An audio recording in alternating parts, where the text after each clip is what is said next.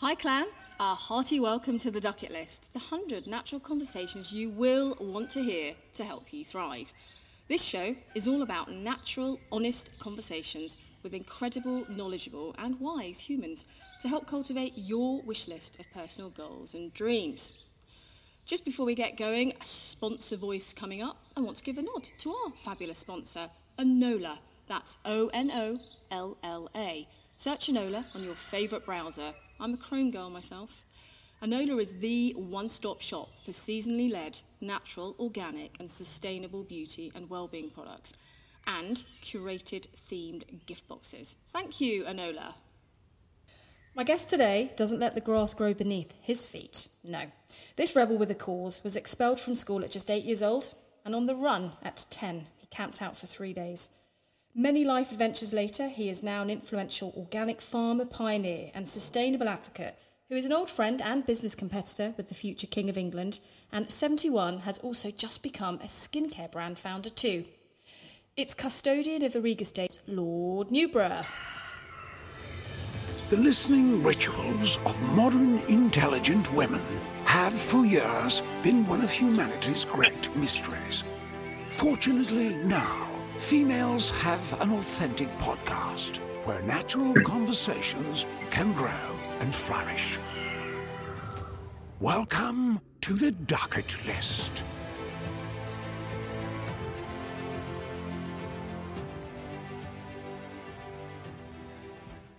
Lord Newborough, a hearty welcome. Thank you so much for joining us. How are you today?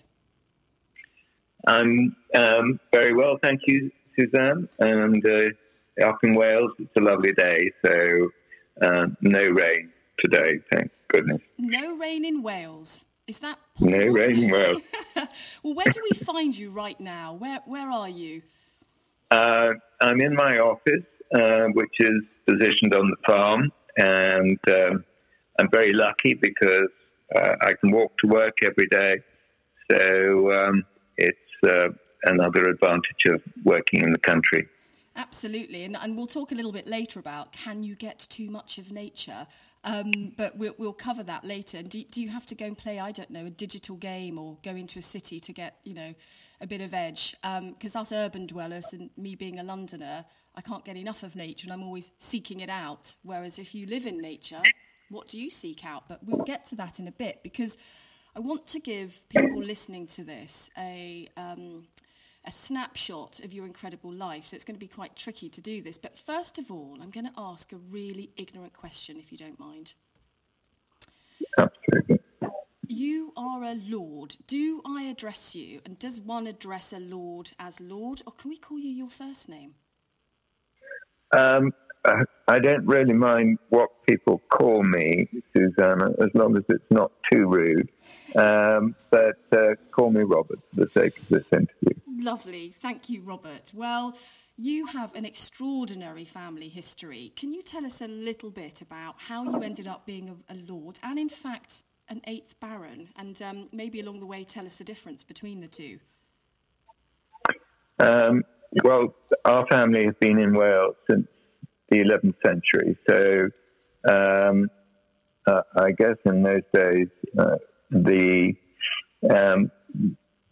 one accumulated land by various means. And so the family estates grew from an early time, and they became increasingly greater as time went by. We have had good fortune and misfortune since then, and the good fortune, I suppose, came from the benefits of slate quarrying and the royalties that we earned from those times. And the estates at one time were quite a large chunk of North Wales, but over the years, through sort of wine, women, song, capital taxation and various other things, divorce, the estates of a fraction of what they used to be at its heyday. So we now have 2 estates in North Wales, and very much diminished in size.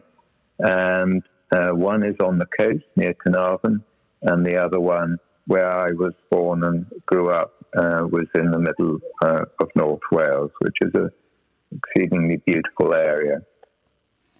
So we grew up very much with a country background and with animals, dogs and ponies, guinea pigs.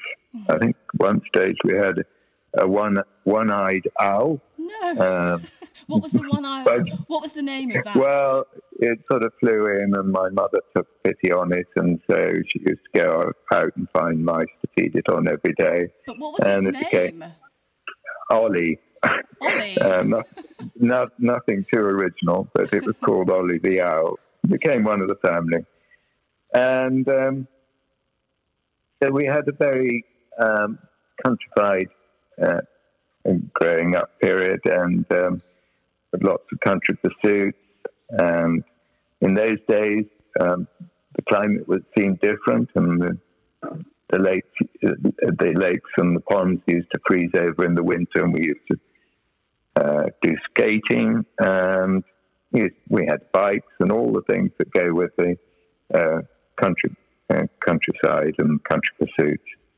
So that sounds pretty idyllic, really, the sort of childhood most people would want to have. But you decided to leave that behind for a while, didn't you? Sorry? You decided to leave the country behind for a while, didn't you? And, yes. Took off to further fields. I sort of sent away to boarding school age 7, and my schooling career was not what one would desire from one's child. I was very naughty at school, and over a period of 10 years, I went to a number of schools, and each time the schools that I was sent to became further and further away from home. Well, I'm not surprised.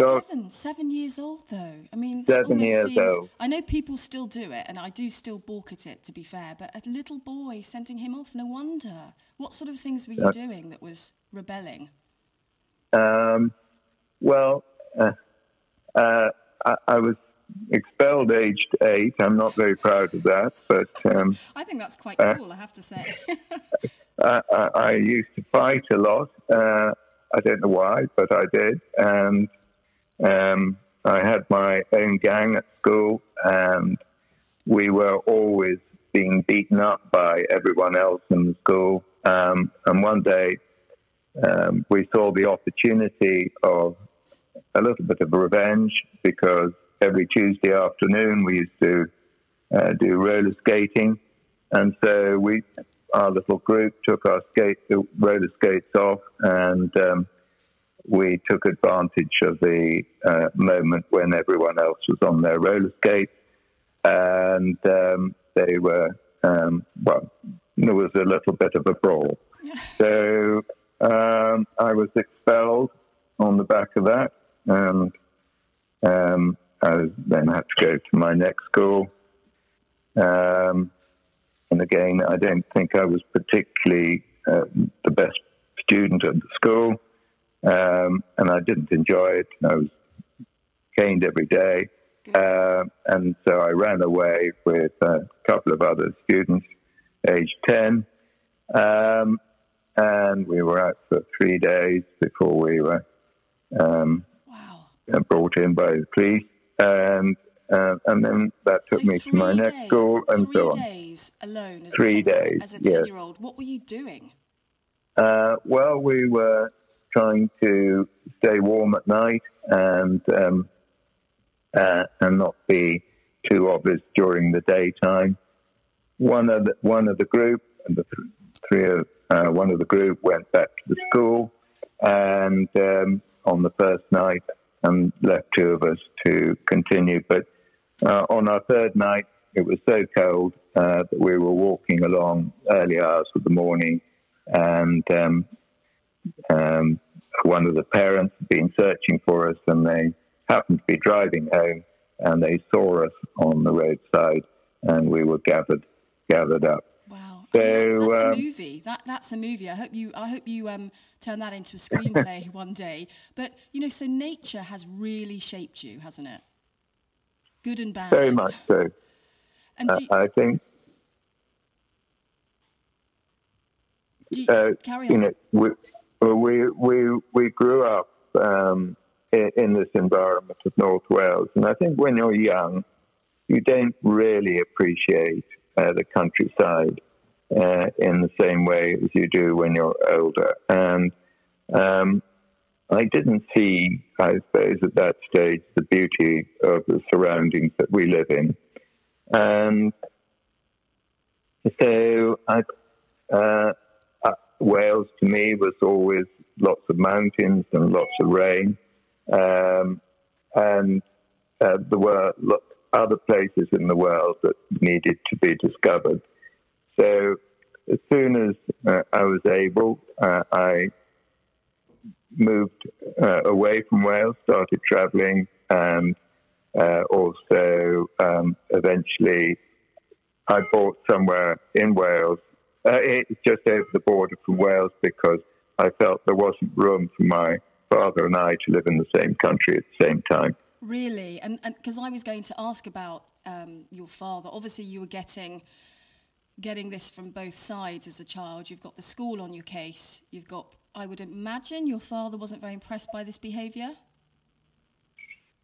As far as my father was concerned, he was very tough on us when we were young. We could never do right, and we grew up in always never allowed to lie in. We had to get up at 7:00 every weekday, and we were allowed to lie in till 7:30 at the weekends. But if you were a minute late getting up, you knew all about it. So he was very tough on us. He wasn't an army man by any chance, was he? He was. He was a war hero, and during the war, he ended up in a place called Colditz. So he's one of the naughty boys, and so he was very tough. And we were taught to work, and our school holidays were a mixture of enjoyment, but also working. And, for that I'm grateful for. And that's the resilience, isn't it? That's where that resilience comes from. Is that also, I would imagine, him sending you off to Australia, is that right, with £100 in your pocket to go and get some experience? Not that 3 days as a 10-year-old in nature on your own got much experience, obviously. So off you went to Australia, is that true? One-way ticket? Well, at age 20, he said, right, here's £100 and a one-way ticket to Australia, and you must, I don't want to see you for another 12 months, and you must work your way back, and there will be no help or assistance whilst you're there, but you've got to sort yourself out and find a job, and learn to look after yourself on your own for 12 months at least. And you obviously did. And how did you get back? Well, Australia had its attractions, and I found various jobs to do, which I enjoyed. And after 2 years, I had a call from my father. It's about time I came back, did a decent day's work. So by that time, I had saved up some money, and I came back on a cruise ship, a sort of cruise ship from Perth to Singapore, and then I got a cheap flight from Singapore home. As a 20-year-old going through that and gaining this resilience and this real character building, it sounds like a cliche, but I mean, it's character building stuff you've been through. Do you look back and think, that made me who I am and I wouldn't change it for the world? Or are there still elements that you're slightly haunted by to for want of a better word, of that sort of upbringing? No, I never look back and regret, and I think it was highly beneficial to be brought up as my father intended. We were taught things like there's no such word as can't, and you must sort things out. And I think it's brushed off on myself and my sisters, and we all, I think, benefit from quite a tough childhood, basically. So no regrets. And one thing it did teach me to do was to work and to be a problem solver. And that you are. And firstly, just a quick one on the sisters. Did they get the same treatment, by the way, or did you get it tougher because you were a boy? Very much so. My father could love one of us at a time, so you were either in or you were out. And but I think they would agree with what I'm saying, that we've all benefited really from the way we were brought up. Wow, it's so fascinating, and coming sort of more into the here and now. I mean, you know, I can't even touch on what you've done to getting from where you've just described to now, from running an air charter company to being a circuit board manufacturer to a fishery protector in Sierra Leone to now an organic farmer whose sustainability, passion and custodian of the Riga estate that you're now beholden to is quite astonishing. And what I think is incredible and brilliant about what you're doing is letting nature do its thing with almost you and your incredible team, which has grown from 10 to 120 people or something in 20 years? Yes, that's right. But it seems you let it do its thing and you're almost just the guardians. Tell us a bit more about this turning this farm from a low input, low output farm to one of the most, in fact, you have a royal warrant, don't you, for your produce? It's so fantastic. We do. I think it's all to do with something that you're passionate about, something you believe in. And I think if you think back to the 80s and the 90s, we had a series of food scares through those times, which everyone was aware of. And it started to make me think about healthy eating and the benefits that organic farming had as far as the landscape and the sustainability and the animal welfare benefits of farming in that way. My father brought me up to a farm. I was sent to agriculture college and did all the things that you should do. But as you said earlier, I wasn't really interested in farming. And that's why I went off and did other things. But the moment my father died in October 1998, and I sat down with the farm manager and I said to him, I want to go organic. And I felt it was important really to follow one's belief and to put your money where your mouth was and do something that one could get just reward for. So organic farming is something that really is interesting. It really is something you have to think about. You have to plan ahead. It is all to do with prevention rather than cure. So unlike conventional farming, where you always have a quick fix around the corner, organic farming is not blessed with that. So you can't use fertilizer, you can't use sprays. You have to do everything in a natural way, and you reap reward. I mean, when we went organic in 1998, the first thing we had to do was to decide how we were going to sell what we produced.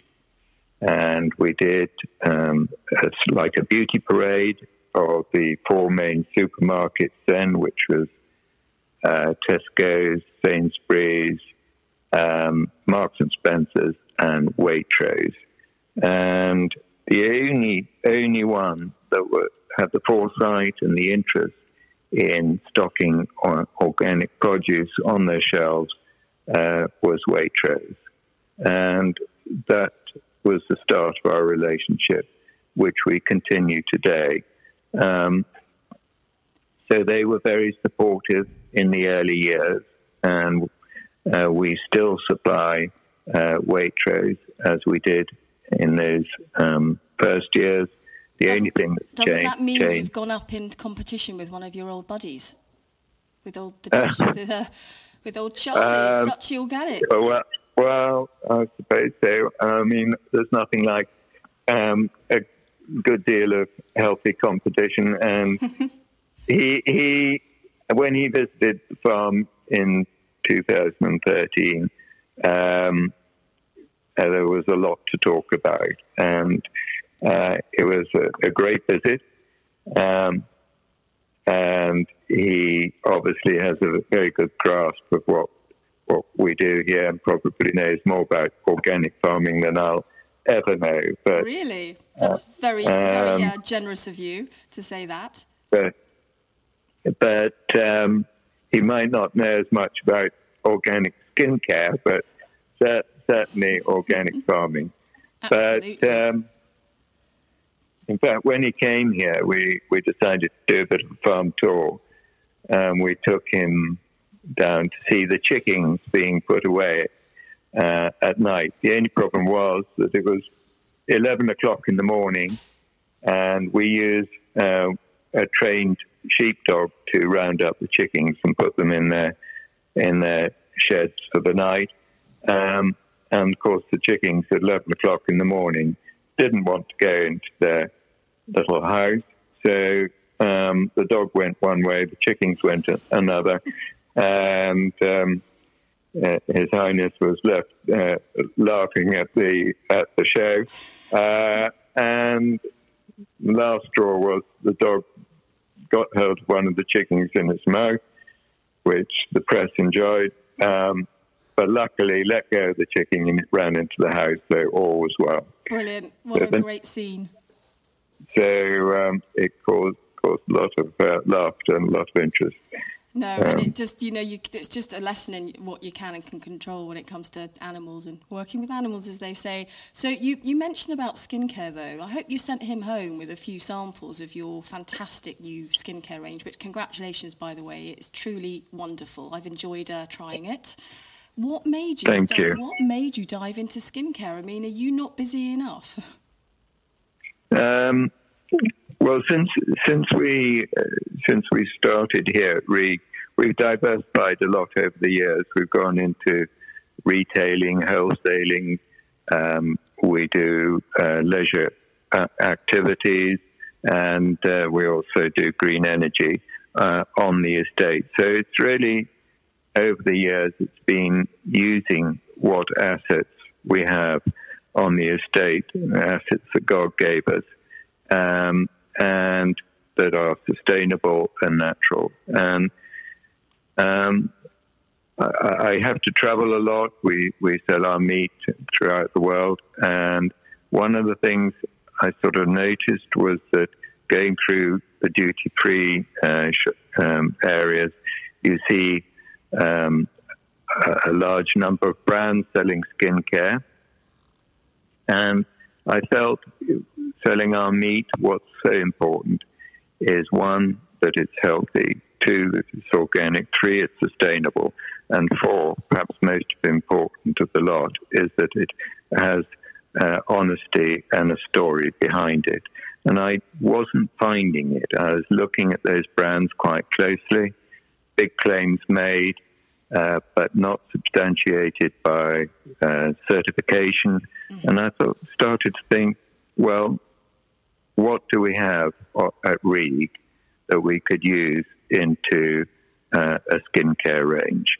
And we used to supply the chefs with forage, both in the London market and Hong Kong. And I thought, well, let's look at the forage. Let's look at what we have on the estate that could go into a skincare range, and can that be highly beneficial, and can it be encompass everything that REG is about, basically, which is sustainability, honesty, certification, and many other attributes. And it's such a murky area. I mean, 30-odd years and some of them have been odd, let me tell you, of working in the beauty and wellness industry, the amount of smoke and mirrors and lying, frankly, that goes on behind products being organic. Now, I might be wrong, so correct me. My last bit of research was you can call yourself organic as a beauty product if you've only got about 1% of organic products in there. Is that true? I think that's true. Yes, absolutely. It is true. But there are also claims made on the back of many packs about being organic and sustainable, but they're not supported by certification. And to be certified as Cosmos Organic, Cosmos Natural, Leaping Bunny, vegan, and halal, and supported by that symbol on the back of the pack. You tick all of those boxes, don't you?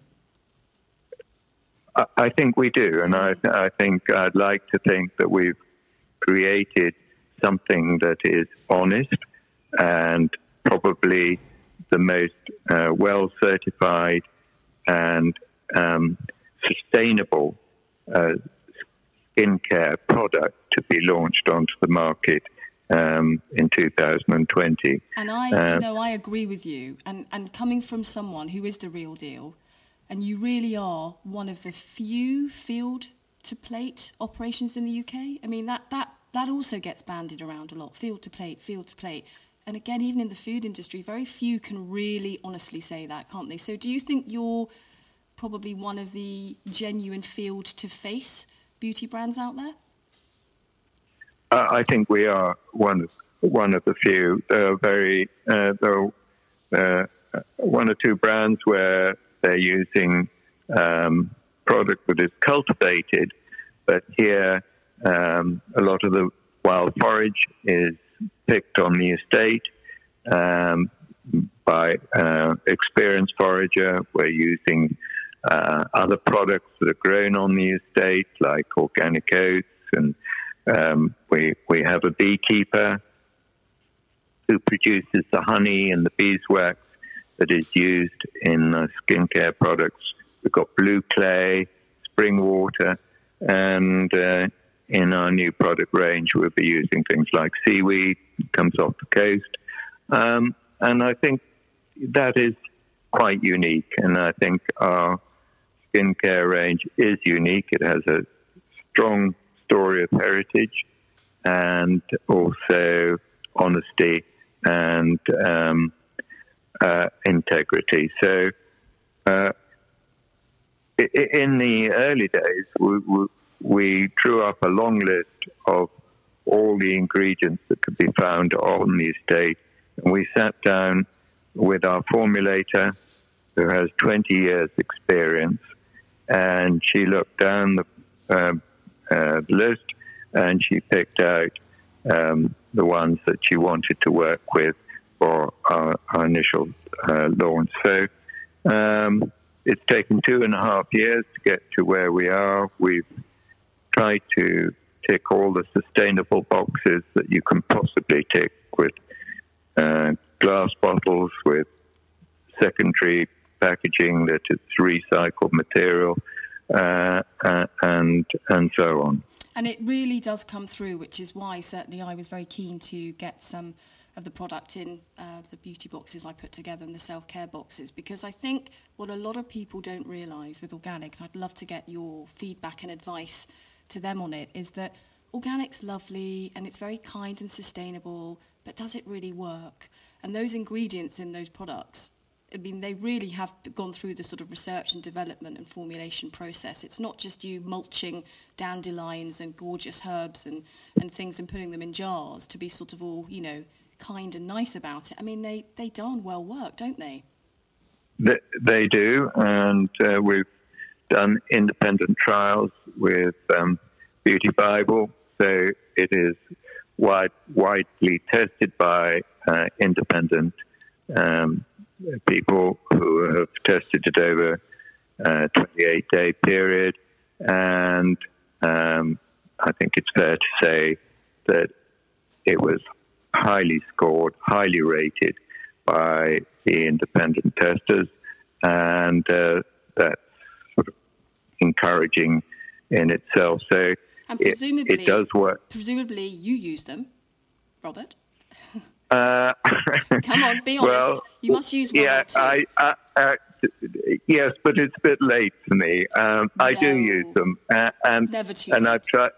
More skin has gone on. More face cream's gone on my face in the last 2.5 years than I've ever looked at in my life. So yes, and I love it actually, and it's a lovely fragrance. And I do think. But there are seen benefits from using it. So my wife is totally in awe.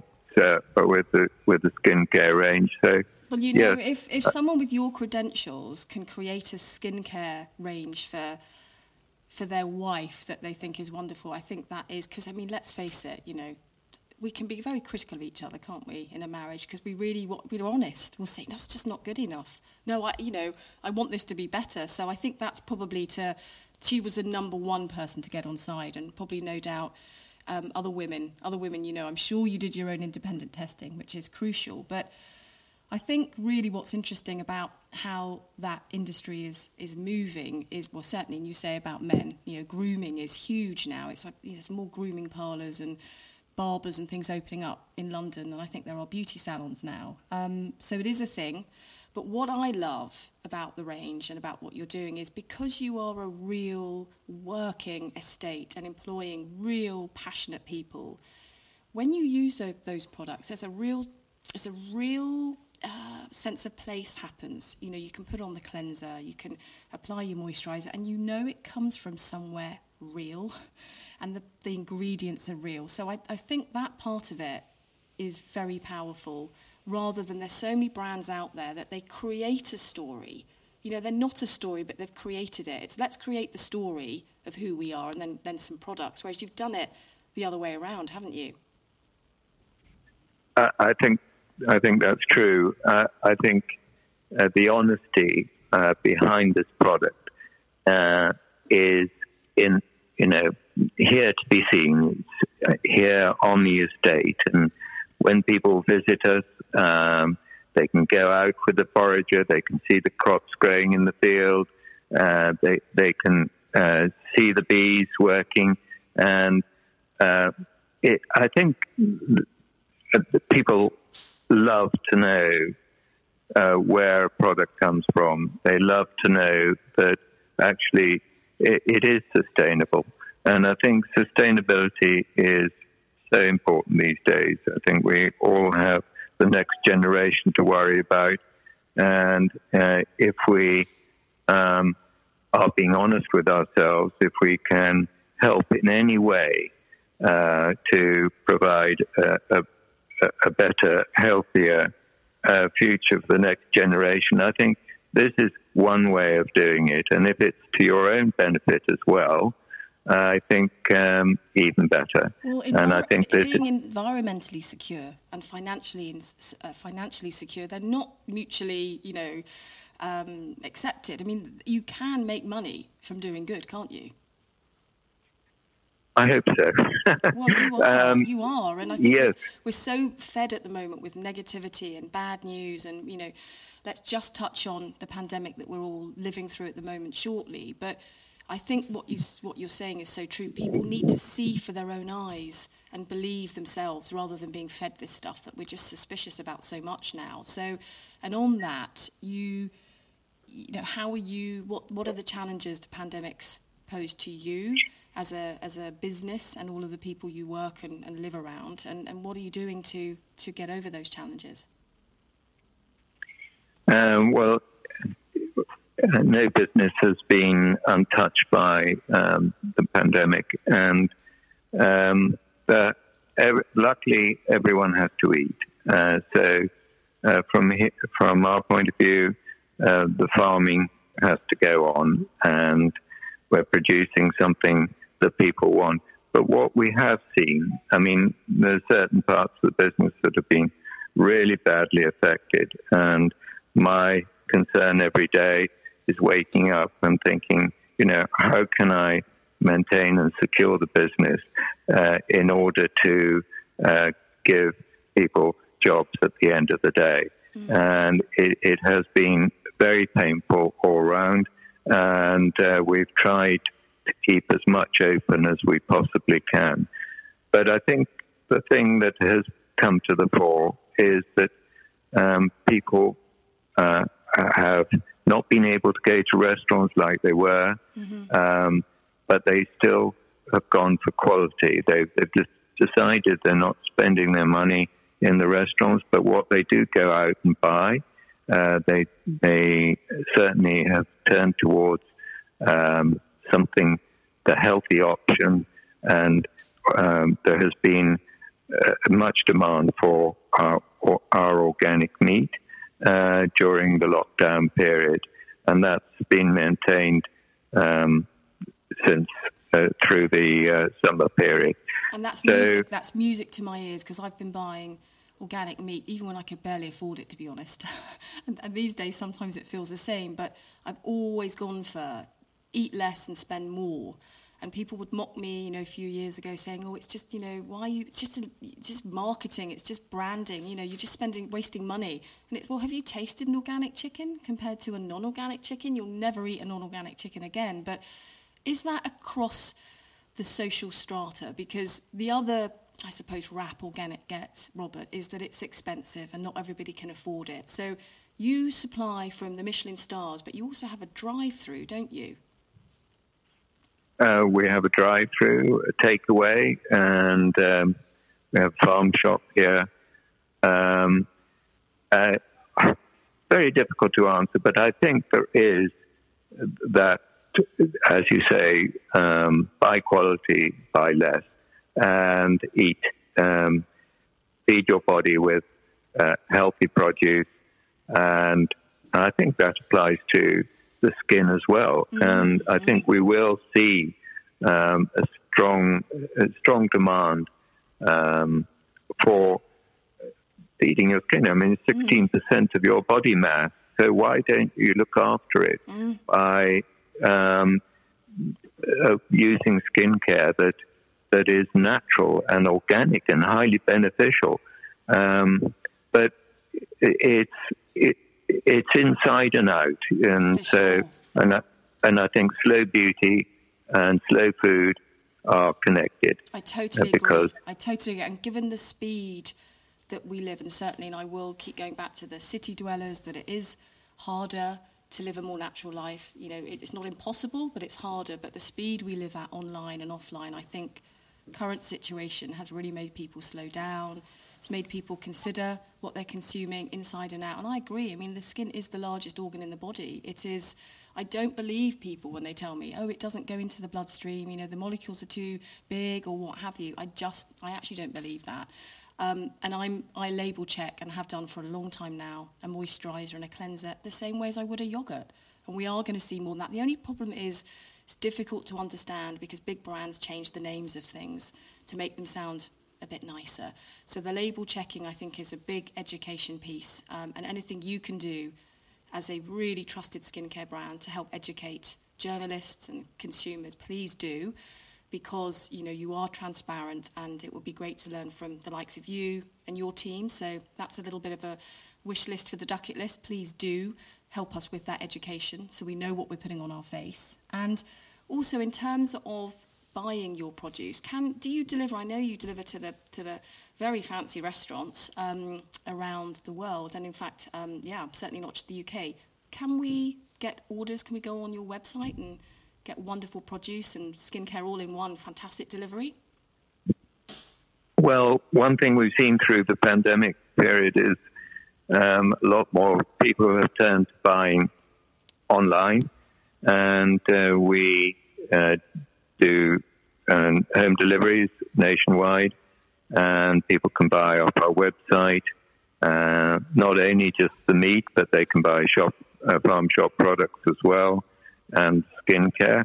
So, but I think more people have become accustomed to buying online because it has been the only option. So I see that trend continuing, and particularly at this time of year when Christmas is looming up, we sell turkeys and geese and seasonal products, and our mail order business has picked up enormously. And I'm thrilled about that, but I also want to, and this is something I'm championing all the time at the moment, is look at what brands you're buying through what platforms, because we do have to be very careful that, frankly, from the Amazons to, those big brands that aren't perhaps doing as much ethically as they should, and sustainability is not necessarily there first and foremost. So I do think as consumers we have to make sure we're really supporting those local brands and those independent brands and British brands. And would you agree with that? Are you seeing that your locals and the further afield literally are wanting to buy into more sustainable brands on their online shopping? Undoubtedly. I mean, there's been a strong trend over the last 2 or 3 years, but it's been catapulted by the COVID situation and pandemic, and people who never shopped online before are now shopping online. And I think general awareness of buying quality has also been to the fore. I think what you said earlier, when it comes to skincare, one must check that the claims are substantiated on the back of the pack, because in most cases they're not, and they might write claims that are not supported by certification. And I think brands must back up what their claims are and be honest, truly honest, to customers about what's inside the pack. I agree, and certainly as a journalist I'm doing my best, and which is why I'm doing my own thing now, because a lot of magazines and newspapers want to put in the big advertisers, and it becomes very difficult as a journalist. You'll write about 4 different brands and they'll take the couple out that they haven't heard of, which is very frustrating. So it is going to be a slow process, but we have an engaged audience now. We've got people wanting this. When I first started getting interested in the organic world from a food point of view, from a beauty and skincare and well-being point of view, it was such a woo-woo thing then. I used to get, again, the mickey taken out of me, and now I'm thinking it's now happening. I'm not getting the mickey taken out of me so much. People are asking me about ingredients. They're asking about organic. But can I just ask you, as we're starting to think about Christmas gifts and just our own shopping, if you are on a bit of a budget, what would be the top, across the board in terms of what you're ordering? Is it, if you've only got a few things that you can start to go towards the organic way, would it be your eggs, your meat, what are those main things that you should just, and non-negotiables for organic food? It doesn't help me much, but I think the non-negotiable things has got to be salads and fruit, because those retain a lot of toxin, and number one in the toxin league is an apple, and you can't wash toxin residue off the outside of an apple because it's in the flesh. Wow, and so not even that veggie wash you can wash them in, that won't take it off? No way, no. And if you sit down to what you perceive as a healthy salad, think what toxins are in the leaves of the lettuce, or in the carrot, or or any vegetable. A lot of vegetables are intensively grown and they're sprayed regularly, and I don't think people have locked onto that. When it comes to organic meat, think of the environment. If you use artificial fertilizer on your pastures, you are emitting harmful carbon dioxide into the atmosphere. If you are not using artificial fertilizer on organic pasture, you are trapping the harmful carbon dioxide out of the air and into the ground. So you are helping the environment. And also, when you're eating organic meat, what a cow or a sheep eats goes through an entire digestive system, and then it's converted into muscle tissue. So it's not like your apple or your celery, which has a direct intake. Organic meat, it goes through a whole process before it's turned into the meat that we eat. So, but from an environmental point of view, 333 acres of organic grassland is equivalent to taking 117 cars off the road every year. Wow. So if you drive out of the town and into the countryside and you enjoy the rich tapestry of life, that's what organic farming provides you with: pleasure and mindset and a lovely, healthy, sustainable environment. Absolutely, and flavour. I mean, let's not forget flavour. You know, it actually tastes of what it's supposed to. It tastes like the food. It's got that richness and that flavour. So I feel as well you don't need as much. So very meaty meat, you don't need to eat as much because it actually becomes too rich. So I think that's something we've got to get people on, the flavour and the vanity, Robert. You know, if we get, sometimes we've got to go through the selfish routes. You know, what's in it for me? And look, whatever it takes, frankly. Well, there's a lot more too, Susie, because organic meat is 50% higher in omega-3. It's higher in dry matter. It's lower in fat. So another reason to eat organic meat. Also, what you buy is what you get, because you will notice that if you buy a conventionally produced pork chop and an organic pork chop and you cook them side by side, the conventional equivalent will shrink in size. So what you buy with organic is what you get. With a chicken, you don't get lots of water coming out of it from an organic chicken, like you do with a conventionally produced chicken. So to a certain extent, you are buying water if you buy a chicken.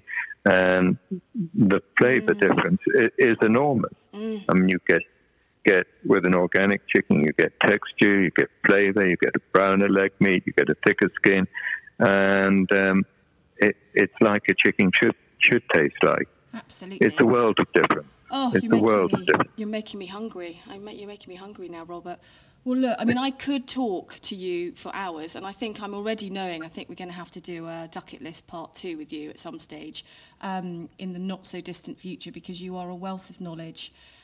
What you're doing is, and I urge anyone listening, if you feel down and you feel that things are getting too much, and then go and watch the video on the Reeg website. There's an amazing video showing what you guys do, and it's very comforting and it's very hope-inducing. So thank you so much for your time and your wisdom, and I look forward to coming to the farm and the estate and having a good old romp around there in my wellies. And thank you so much for your time. Thank you, Suzanne. I look forward to showing you the beauty of this area that's inspired Wild Beauty, and sharing the passion of my team that have been responsible for producing this amazing range. Yeah. It echoes throughout everything. And keep up the good work, please. We're counting on you. And thanks for your time, and have a fantastic rest of the day. Okay. Bye-bye. Bye-bye. I hope you enjoyed that as much as I did and have been inspired and reassured actually about the huge benefits of forking out on organic, from what you put on your plate to what you slather on your face. And another shout out and thanks to our fabulous sponsor Enola. That's ONOLLA, the one-stop shop for seasonally led, natural, organic and sustainable beauty and wellbeing products and curated themed gift sets. That's Enola. And we have more podcasts lined up with some super guests, so stay close, stay well and keep it natural.